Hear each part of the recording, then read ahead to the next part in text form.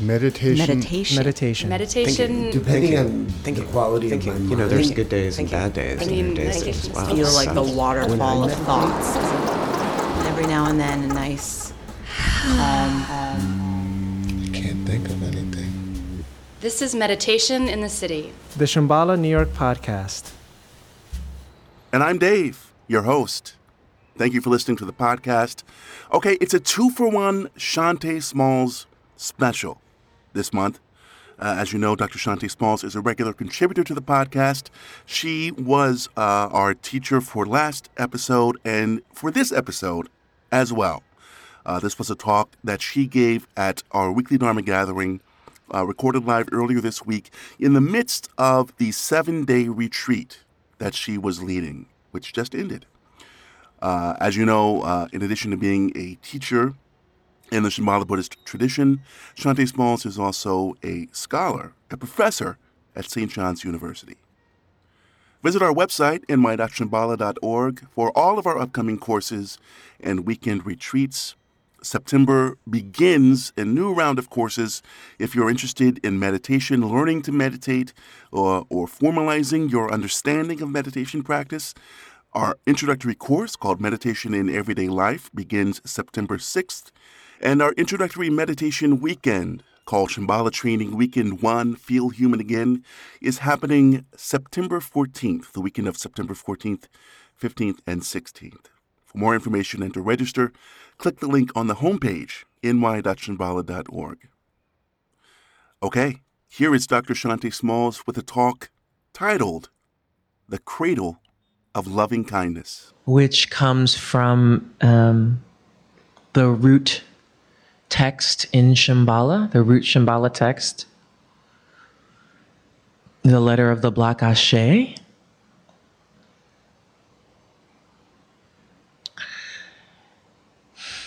Okay, what can I say? Condense this. So the letter of the Black Ashe is a text that the founder of Shambhala, Chogyam Trungpa Rinpoche, composed.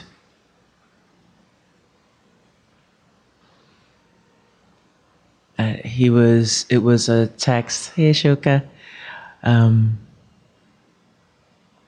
which comes from the Buddha Shakyamuni, the historical Buddhist teachings, in a cycle of teachings called the Kala Chakra, which were the teachings that given to lay people, let's say, advanced teachings for people with, in one of our texts it says, for busy people with bad memories and bad eyesight. Something along those lines. So that a king, it said, named Dawa Sangpo asked for teachings because his kingdom, which was the kingdom of Shambhala or Shangri-La, had a lot of factions, warring factions, and a lot of unrest. And he had tried different means of uniting the kingdom and really felt there needed to be kind of an underlying, let's say, philosophy or view, larger than philosophy, a view. And he asked the Buddha, he supplicated the Buddha for teachings, and the Buddha said, okay. He said, I don't want to become a monk. Buddha said, no problem, dude.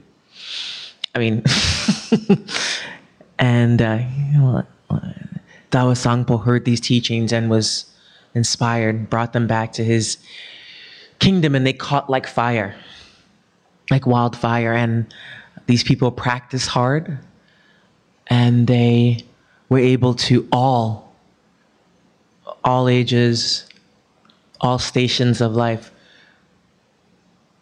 touch, feel, and be awakened, an awakenment. And then they disappeared from the earth.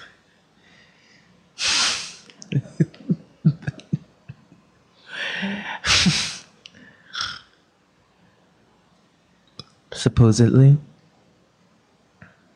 This is the myth, the origin story of Shambhala. And so Chugam Trungpa Rinpoche, when he was very young, when he was still in Tibet, a monk, young child, he began to get visions of these teachings. Already as a child, he was very special, recognized as a very special and accomplished teacher. And when he fled with 200 or 300 or so people, as a few days before the communist Chinese invasion of Tibet, he ended up composing and losing these teachings, and then when he came to the West, receiving them again in his mind stream, which this is very common for people who can see, including musicians, artists, writers, tap into something beyond their own limits of their own being. And so he introduced these teachings on Shambhala to his students who had been learning about more traditional Buddhism, Tibetan Buddhism. And I think, from what I've heard, some people were into them and some people weren't. But this text, the letter of the Black Ashe, is introduced into Shambhala training at the level of the Sacred Path, the second set of weekends, training weekends, where we've stabilized in our shamatha practice, our peaceful abiding practice. And if you want to do no more than that, no more is asked of you or needed. One can definitely practice shamatha for the rest of one's life and wake up through working with the synchronization of the body and the mind through the breath, and looking and allowing things to rise and abide and dissolve. And then one, if one chooses, in this particular tradition, you can go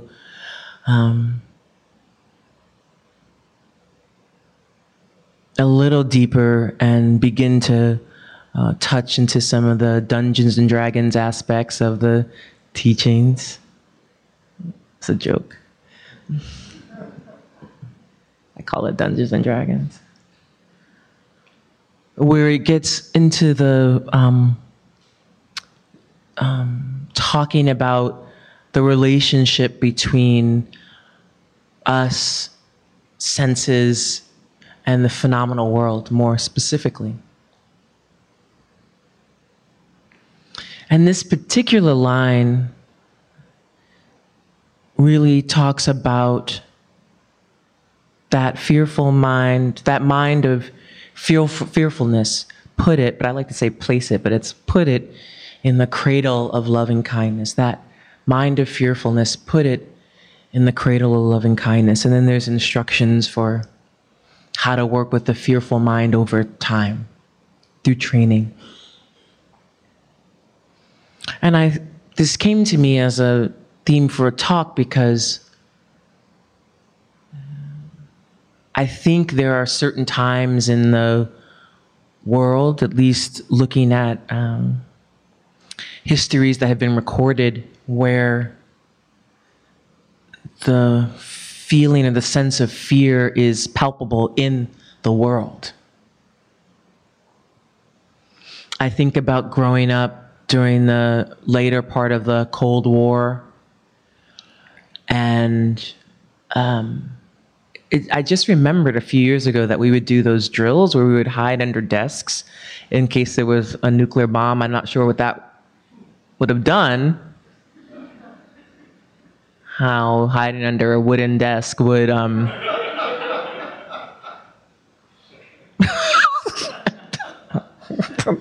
I guess they had to do something with us, right? And I remember once I was at a doctor's appointment, I was talking to a technician, and she was like, "Oh, is that Angela Davis on your tattoo?" And I said, "Yeah, wow, how did you know that?" She was Russian. And I said, "How did you know that?" She said, "Oh, she was a great communist." I said, "Oh, yeah, she was." And we talked about Angela Davis. And then she was sharing that they too would hide under desks. I was like, what were we, they were too had the propaganda that the U.S. was going to bomb them, and we had the propaganda that then the USSR and now Russia was going to bomb us. So we were like, we had this moment where we both just, our minds stopped and we thought about all the ways we had been trained. So that was a moment in my own lifetime that I was thinking about. And now, we have active shooter trainings. I've been through many at work, it seems, a lot. And, but it's not just here, many places where there's a palpable sense of fear, there's a because this is a cyclical situation, there's a re-emergence of, let's say, fascism or forced unification around the world. I think about his name Duterte, Philippines, like brags about throwing people out of helicopters, drug dealers, but and the kind of ways that there's a loss of human decency. We've become entertained by savagery. And in this particular country, that's the long history of this country, is entertainment,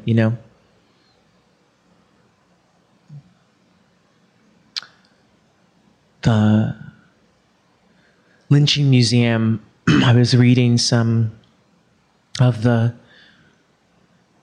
names of people lynched, and they don't only have the names and dates of people lynched, men, women, and children, but the amount of the mob that lynched them.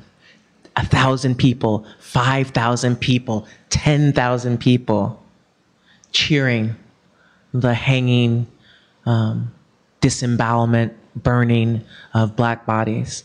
That's the legacy of this country.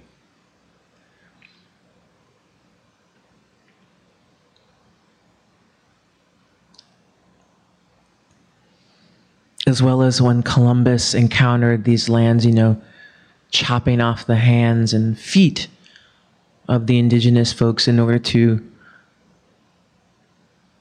put them in their place.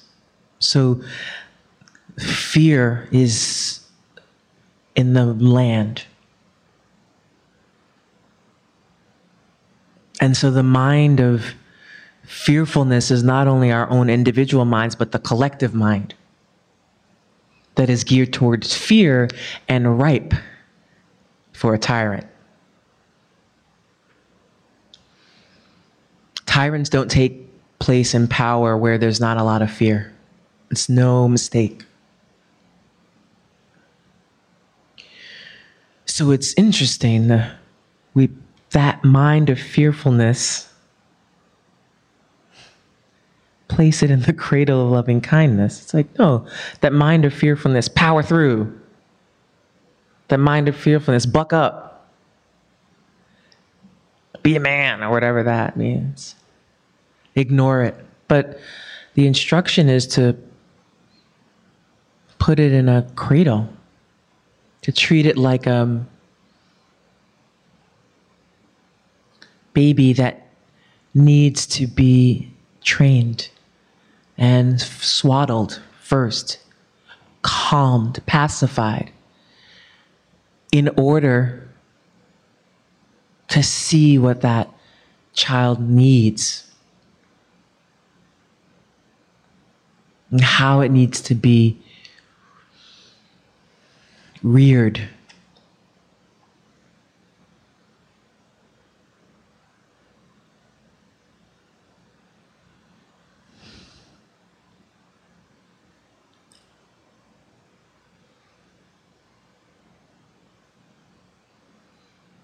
because we're at a point, and we've been at a point where our habits of distraction, which are fear-based, right? Because we're afraid to be with whatever's happening.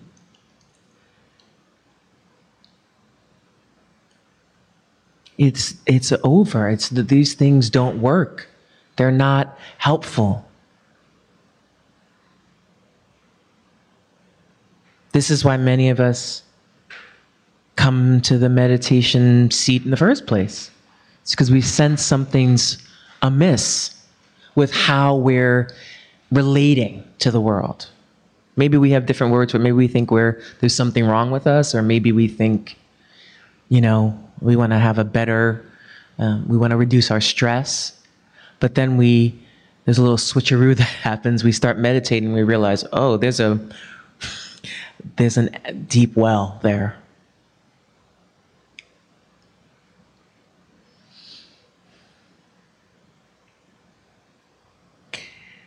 For me, I realized I won't say that I feel like I'm a pretty flexible person. I mean, I have my attachments for sure, and I have some atypical neurology that I can get fixated on patterns.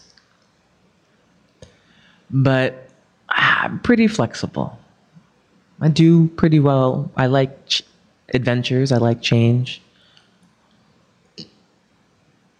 Except for I have a chai every day. I don't like when that's messed up. But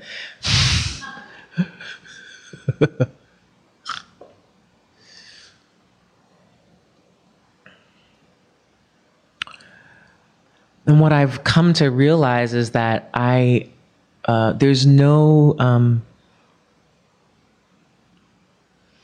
place in my life that I don't bring to the cradle of loving kindness. There's no thing that happens in my life that it's like, oh, I'm going to use conventional mind to work with that. Why would I use conventional mind when the cradle of loving kindness, when meditation is so much more powerful than my thinking? I've surrendered to the fact that ego can only get me so far. And I want to plug in to this endless power source, which is synchronizing mind and body and expanding out into space and seeing what arises. And that's so hard. It is so much easier to just argue in some ways and say, we're going to do it my way, than to listen to another person go on and on about whatever they want, when I just want to do my thing. You know what I mean? Like as if I'm the only person in the world with needs and wants and desires. I really get into that sometimes, where I just want to bulldoze my way. But I found that no matter what the situation is, I actually need to not pretend that I'm not a meditator. And that doesn't mean by any means being perfect. It actually, to some extent, it means a lot of vulnerability and exposing the vastness of what I don't know. Being so curious about what's happening.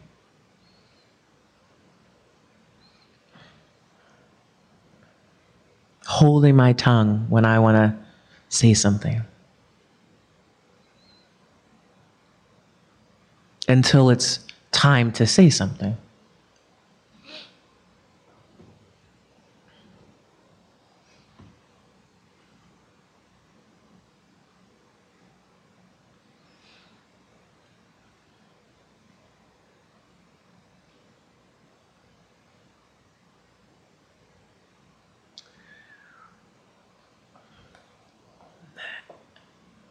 And in our own community here, Has anyone not heard about the organizational shakeup in Shambhala? Does anyone not know what that? Okay, good, great. Everything's aces here. No. Awesome. Welcome. Great.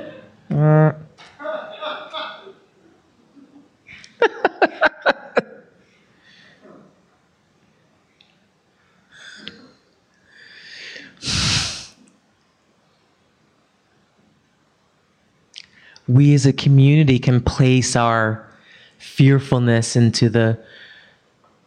put it in the cradle of loving kindness.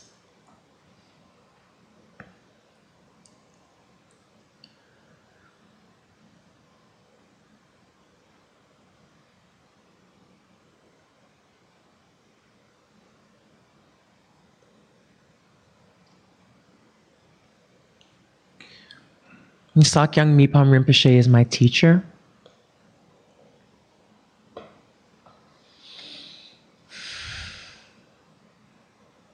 And in that context, it means not just, oh, that person's my teacher, but he's my guru. I took vows to follow his instructions. Some of you in this room did the same.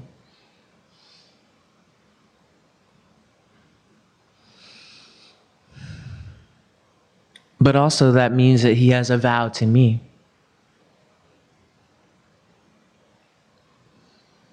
And I have to say, I have lots of different thoughts about how to work with very difficult situations. And lots of people have lots of thoughts about that. How do you hold, or do you even want to hold your teacher, someone you love, a friend, whoever it may be, who has maybe harmed people or acted in a way that was unethical? Or maybe you yourself. One of my closest friends in the world works with felons. She's a public defender, and I actually left that job and going back to work with Brian Stevenson, who has this incredible organization, the Equal Justice Institute, and he's the one that founded the aforementioned slavery museum in Alabama. And so she went to a fancy law school. She was like, I want to work on death penalty cases. But she also worked in the public defender's office in, I think, Dade County or Broward County. And so she worked with people who had committed murder and people who had committed rape, mostly men.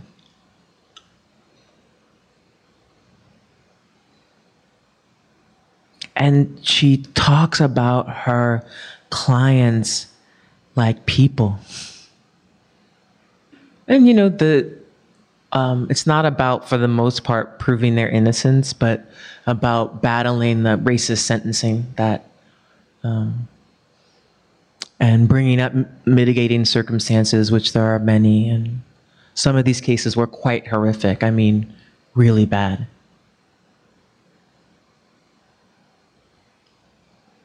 At the same time, it was providing within this very slave system some little light of transformative justice. Right down to putting money on their books before the day was when, they get charged like $3 a day by the jail for the pleasure of being imprisoned.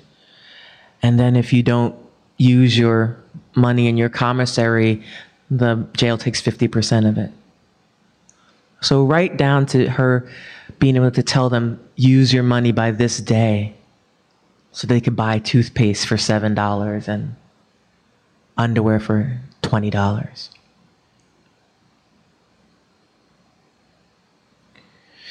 And in an enlightened society, in Shambhala, we don't throw people away when they commit crime, when they do harm. We don't shun people who've been harmed and tell them, oh, well, too bad, get over it.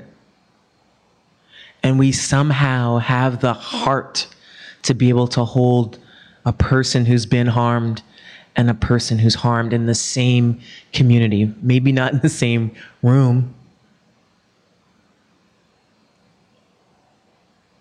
And I've been really disturbed because I don't see much of that in our community.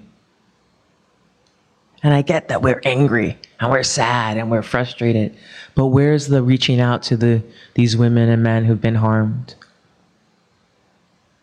Where's the reaching out to the women and men who've harmed people and saying, we want you to get help. Here's some resources. We know resources. Instead, it's ego and let's do this and let's be like that and do away with that. And all that's good. It exposes some of the fault lines that have been there in our community, some of the disappointments and resentment that's been festering. But it actually is not held in a container of loving kindness. So it's just conventional mind coming up with conventional solutions. And that can only produce conventional results. It takes some bravery to actually allow space to say, what does transformative justice look like?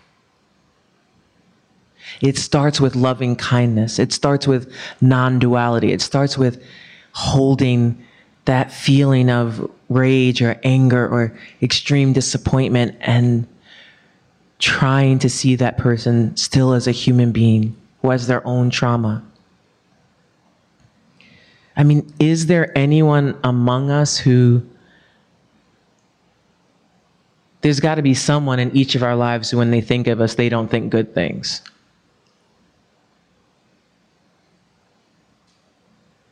Right?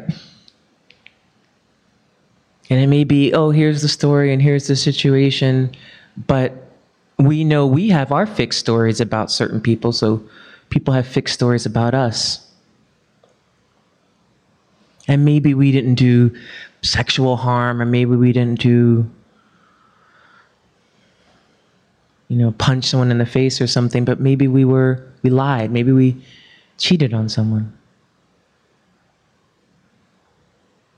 Maybe we gossiped about someone and they heard about it and it really hurt them.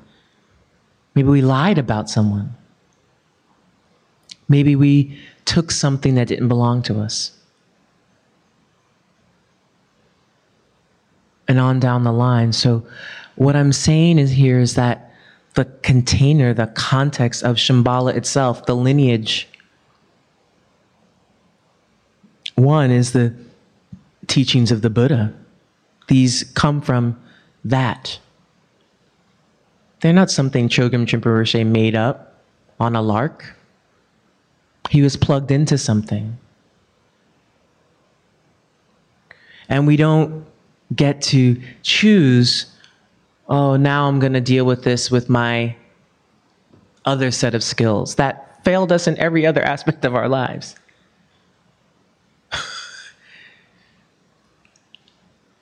And I say this because I want to be genuine and I want us to be genuine. I don't know what's going to happen. I don't know the future of this organization. I know the lineage is everlasting, no problem. I have no doubt about that. Whether we're practicing in a Shambhala center or not, the teachings are unshakable.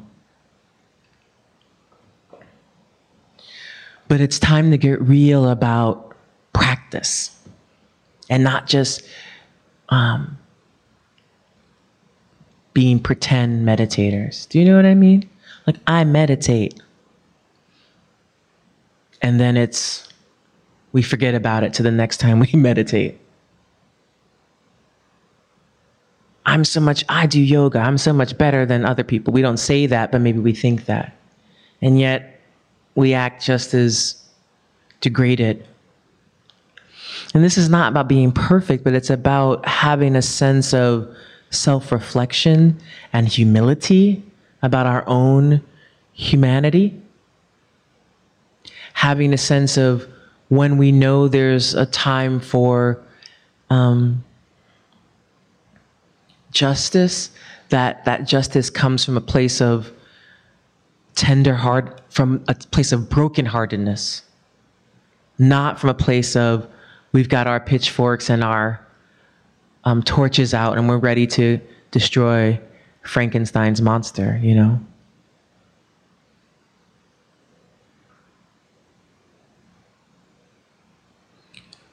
Those of us who practice, have the opportunity to be a part of what saves the world. Because we don't just practice for ourselves, but we practice for all sentient beings, past, present, and future.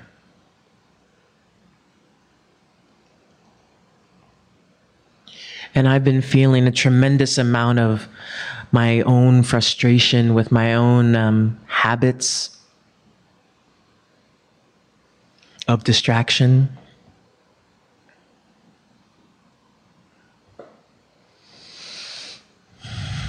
And wanting to really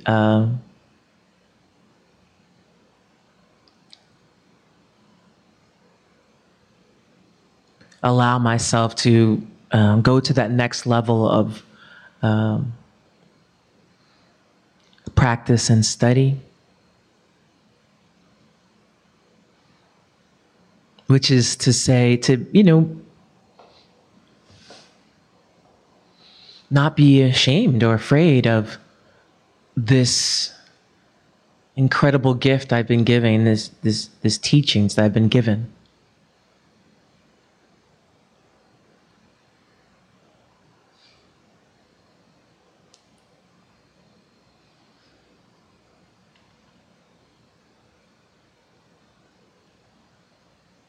And I think it's very easy to, I don't want to pretend.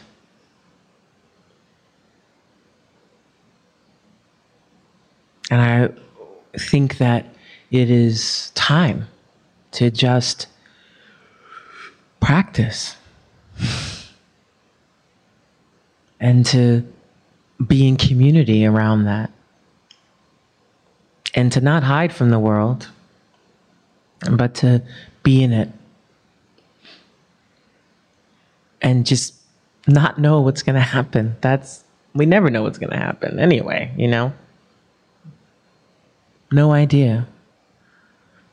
I remember the first time I heard the wisdom that death is certain, but the time of death is uncertain. I thought, oh man, these Buddhists are such downers. Like, who wants to think about that shit, you know? But, I mean, it's just facts, son. You know, it's just facts. That's facts, you know? We're all gonna die and we don't know when. That's facts. No lies detected, you know what I mean? That's Dharma. And it's a deception to live as if that's not the reality. And it actually drives us to not enjoy our lives in a weird way because we're avoiding.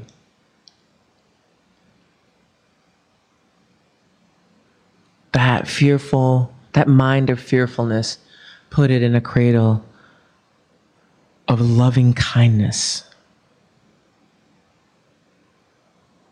It's safe. It's stable. It's a sense of ease, wisdom. And we touch that place by taking our seat, synchronizing mind and body through the breath. You know, there are particular practices of metta, loving kindness practices, or maitri, compassion practices, but we can just offer loving kindness through practicing shamatha, peaceful abiding, or calm abiding. And from shamatha, sitting with our boredom and our aches and our thoughts and our sexual fantasies and our resentments and our fear and our whatever, our hunger, sometimes we get a gap. It's just space. And it's freedom. And then we're like, yes! And then it's, we close it, but we milk that, right? And then we get in that gap sometimes some wisdom arises, some insight into our minds or pattern or even the nature of things.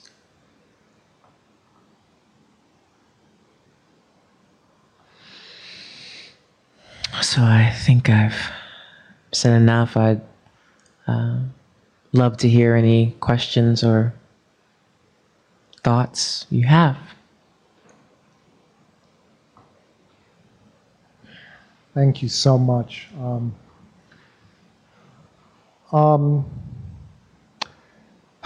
Your talk, the examples bring up for me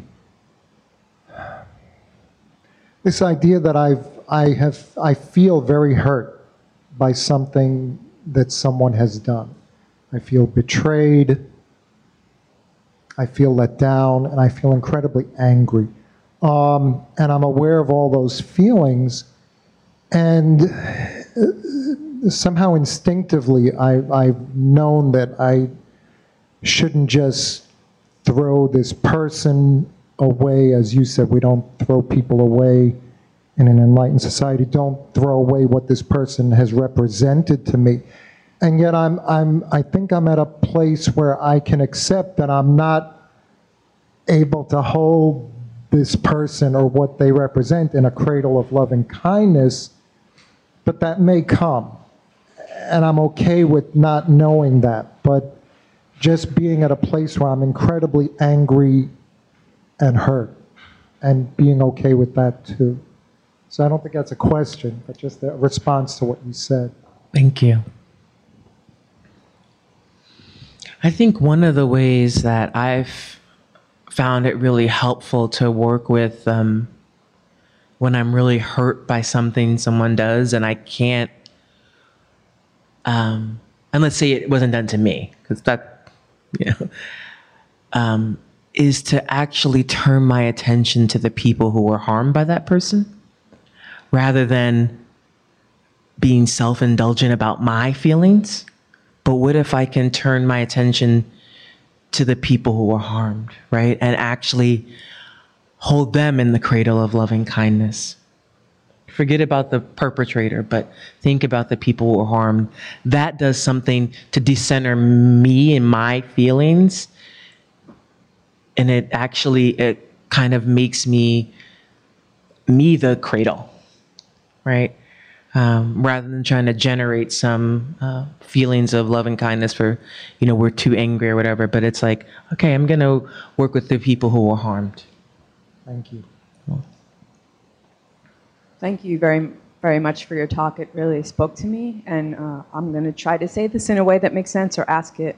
But how do you hold that cradle of kindness and openness for someone that didn't hurt you once, but continually does do that and at the same time is ignoring it? So, and in this world, I feel like there is a lot of that. And if you have someone who is close to you in your family where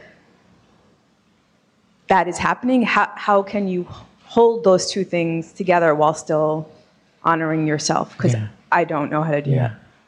So you said the person is ignorant or they're ignoring it? Ignoring it. Ah, so they're aware that they're doing it. Perhaps. Okay. Or they think it's okay. Okay. Yeah. So the cradle of loving kindness is also incredibly intelligent. And so there's nothing that I've encountered. All Buddha's teachings have intelligence. And so we don't have to pretend we are somewhere we are not. So I like to use distance as a gauge. How close, do you want to come to a situation or a person, or how far? Sometimes it's the cradle of loving kindness is like a net on a stick, or something you send to them in the mail. Like, there you go, there's a picture of a cradle of loving kindness. And it doesn't have to be, you don't have to be a doormat or to accept abuse. That's not compassion or loving kindness has intelligence to it. So you understand who's, in Maitri practice, you even work with these, with no dualism, that's the ultimate view, but you work with these relative categories of a hero or a mentor, yourself, a loved one, a neutral person, and an enemy. So you understand that you have categorizations of people already in your mind. So you don't exactly work with a neutral person the same way you work with a loved one. And you sometimes, the hero or the loved one can sometimes be the challenge. The loved one you don't have a problem with. The enemy sometimes is you can just offer that to them from a distance. You don't have to. If someone was punching you in the face, you wouldn't be like, loving kindness. You know what I mean? You would cover your face and you would get away from them. So it's using your intelligence and being like, that's not okay. No. But also not fixing in your mind that they're just a bad person. It's like, this person, I can't be in close proximity to that person. Is different than they're bad. And why I say it like that is not just semantics, is that it pulls you out of being fixated on them, and in some ways giving them power. For instance, I used to have this little trick. It was a little bit cruel, but I would do to so-called progressive whatever friends. I'd just be like, Trump, and they'd be like, ah, and I'd be like, ha ha ha ha ha,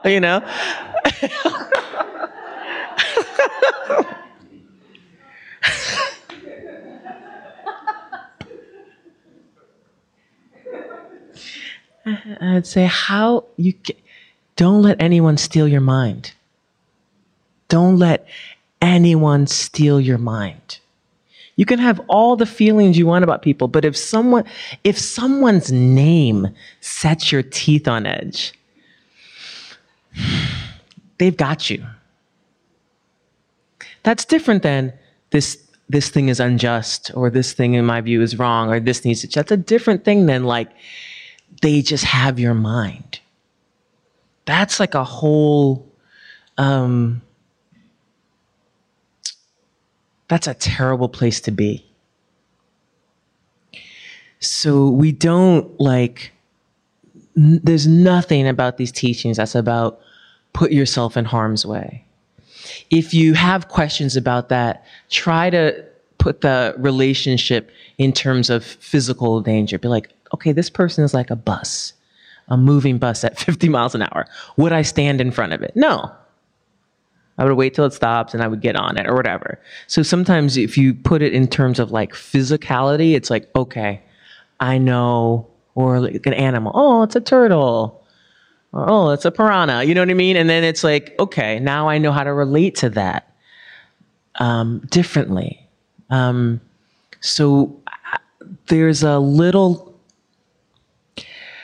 I think this is where the interaction of Orientalism, right, obscures the teachings, where we like go to this place of making it so mysterious and so like, instead of like it's common sense that's been passed down for 2,500 years. And I think sometimes we think, oh man, this is about floating when it's about instructions on how to live. So we have to shed some of our cultural upbringing that we've been steeped in that makes it hard for us to hear wisdom as intelligence and not as self-sacrifice. Yeah. Thank you for your question. It's a good one. I've been Dr. Frankenstein, and I've been the monster in my life. And I've had people have done harm to me. The same person that's done something beneficial to me and also has done harm, and vice versa. Yeah. And it gets very confusing. You know, it's sort of like you. And I'm wondering, do you take a position? Do you not take a position? Do you kind of bob and weave somehow? Yeah, I mean, I think it depends on what we mean by harm. Because there are, degrees of harm. Are we talking about the kind of harm that occurs between, misunderstanding, right? It's a level of harm, miscommunication. Or are we talking about levels of harm that have to do with interrupting people's ability to enjoy their lives? Yes, which is a more serious. And I think we have to also reflect on, are we really harmed by something, or do we not just like it? Are we just uncomfortable, right? Because I got an email from someone the other day that was like, I harmed you. And I was like, what? No, you didn't. I have no idea. I was like, this is crazy talk. You know what I mean? And it was like, what they did was a little fumbly, like slightly unskillful, but there was really no harm and no foul. But there's sometimes a sense that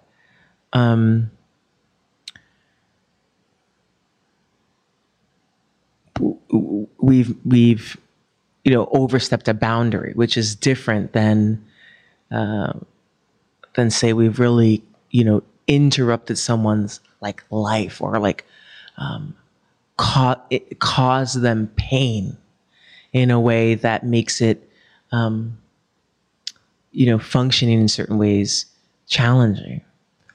But relationships have conflict. That's not always harmful. It's just conflictual, and we have to be grown-ups and learn how to be accountable for our own emotional content, and sometimes take the conversation off text and have it be verbal rather than on text, and just use our intelligence.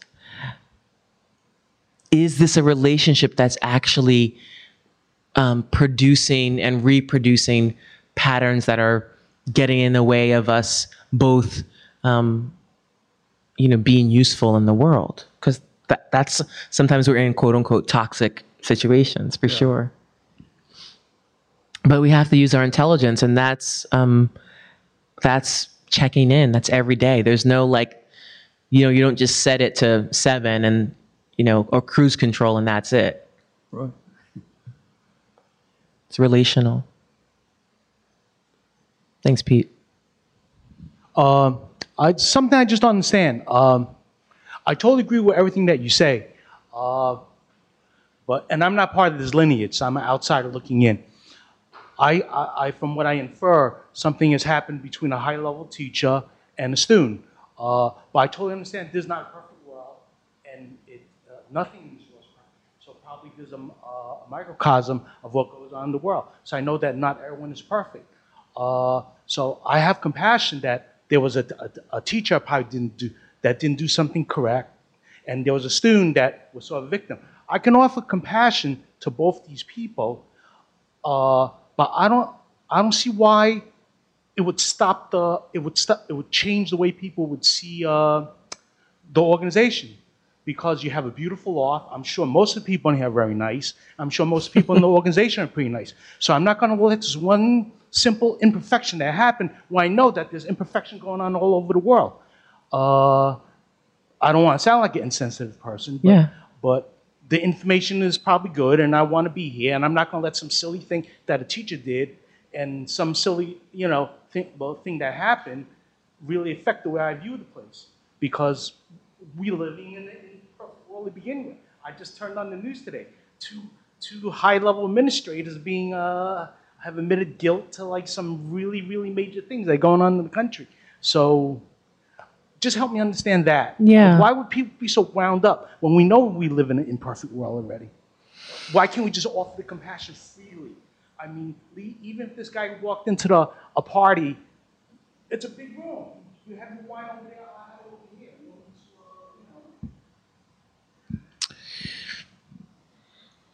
Well, I think it's more challenging when it's the lineage holder. And Sakyong Mipa Rinpoche is such an interesting human being because he is so kind.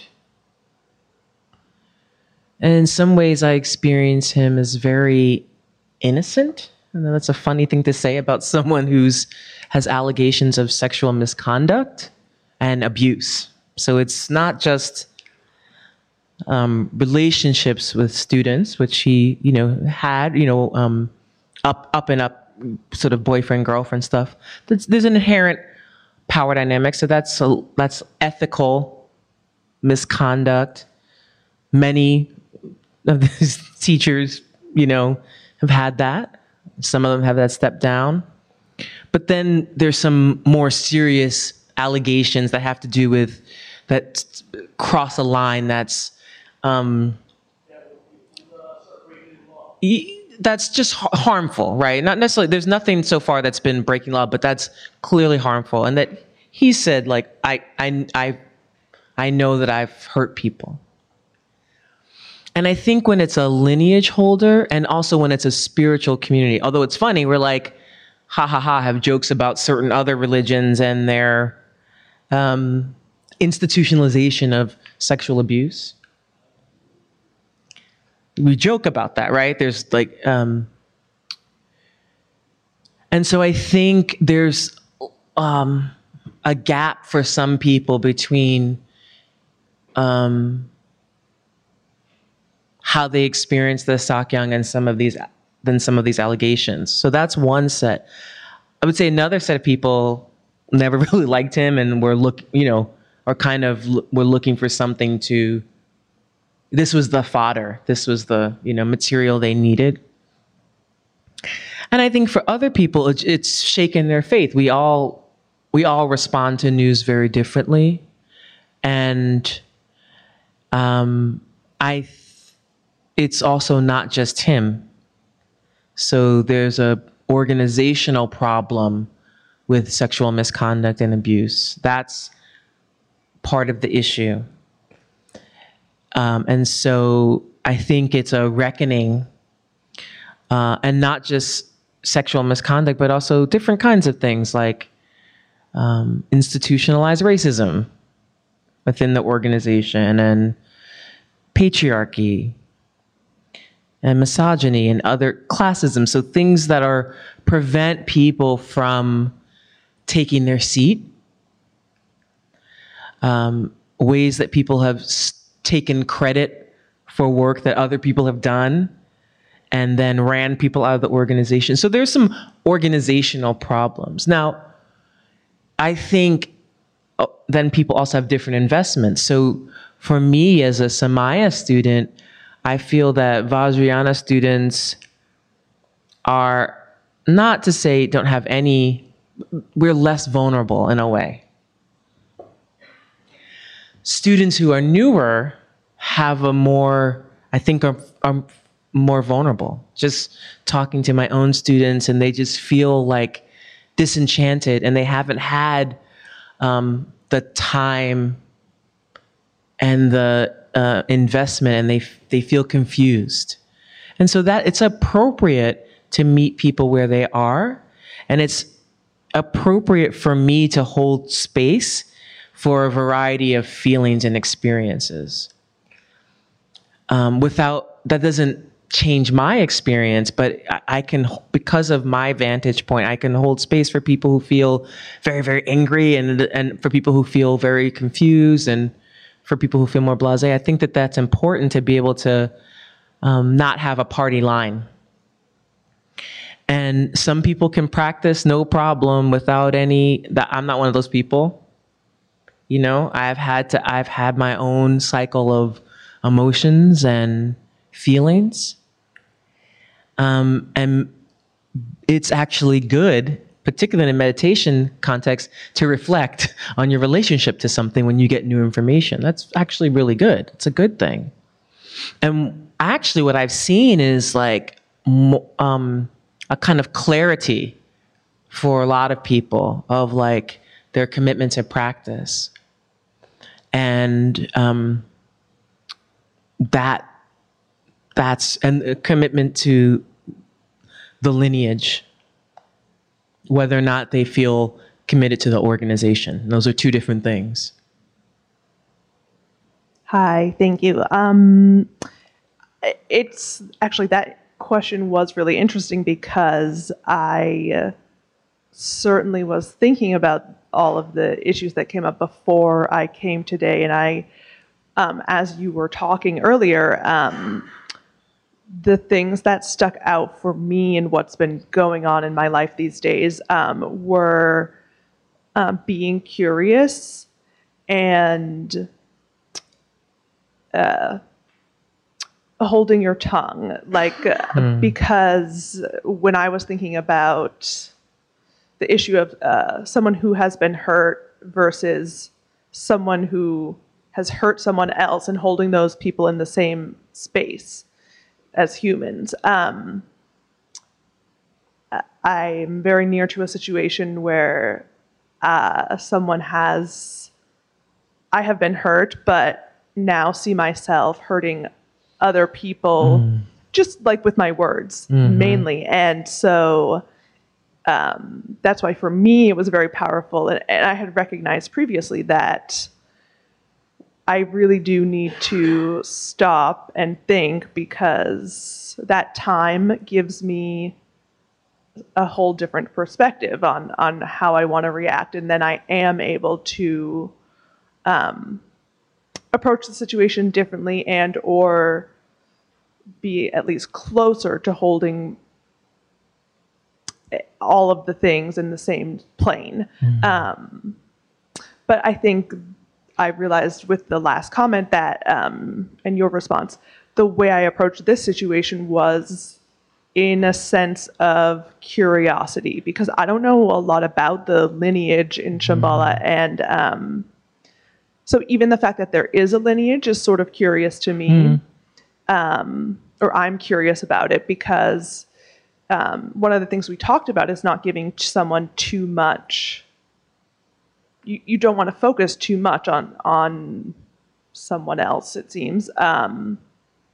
And I was also curious about the response in this community. And for me, it's interesting. I mean, clearly it got brought up, and it didn't seem like people here were including yourself, shying away from having this conversation. And for me, that was really important, because I also had the thought like, okay, this happens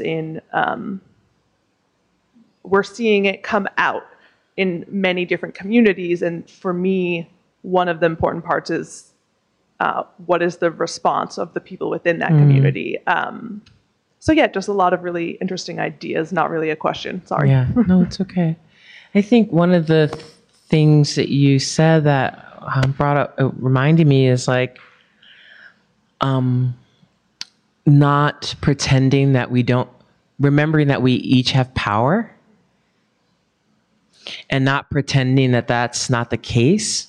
And that, like we have power of words, of body, speech, and mind, right? And I think just recognizing that is helpful in being able to see how we can be perpetrator and victim. You know what I mean? It's like it's not one way. At the same time, taking time to feel the poignancy of a situation and not. To me, why this feels different than Harvey Weinstein is this is my teacher. It's like and it's painful. At the same time, I have these teachings that allow me to practice. So there's a kind of container. There's a container for it. And I think it has to be or can be different than the sort of conventional way of dealing with things, which is to say Harvey Weinstein or Bill Cosby is terrible. And it's like the things that these people have done are pretty horrible. And at the same time, they have humanity that's been tainted. They've lost contact with something that allowed them to be able to view women as humans. They became predators rather than men. And so I think the commonality or the commonness of exerting power through sexuality is a big problem in our world. Like that is a go-to for many people, and it's devastating. And I think we can wag our fingers, but the problem isn't stopping. And so how do we relate with this serious issue? Because say I leave Shambhala, the place is tainted. Well, I work in academia.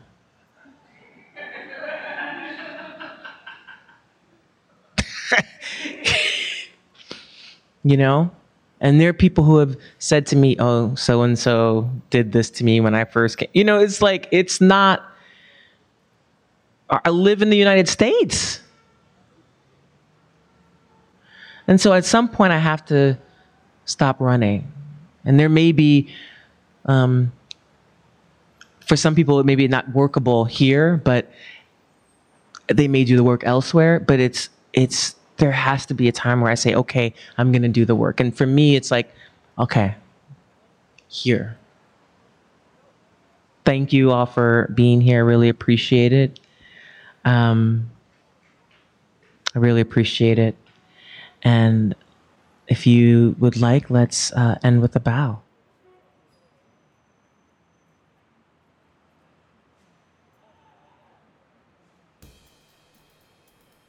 Thank you, Shanté Smalls. And thank you for leading our retreat this year, our 7-day retreat. Visit our website, ny.shambhala.org, for all of our upcoming courses and weekend retreats. Again, Shambhala Training Weekend 1, Feel Human Again, is happening the weekend of September 14th. And our introductory meditation course, 4-week course, is beginning the evening of September 6th. It's called Meditation in Everyday Life. Our weekly Dharma gathering is every Tuesday night at 7 o'clock. You can hear these talks live and in person. Come. Okay? See you next time.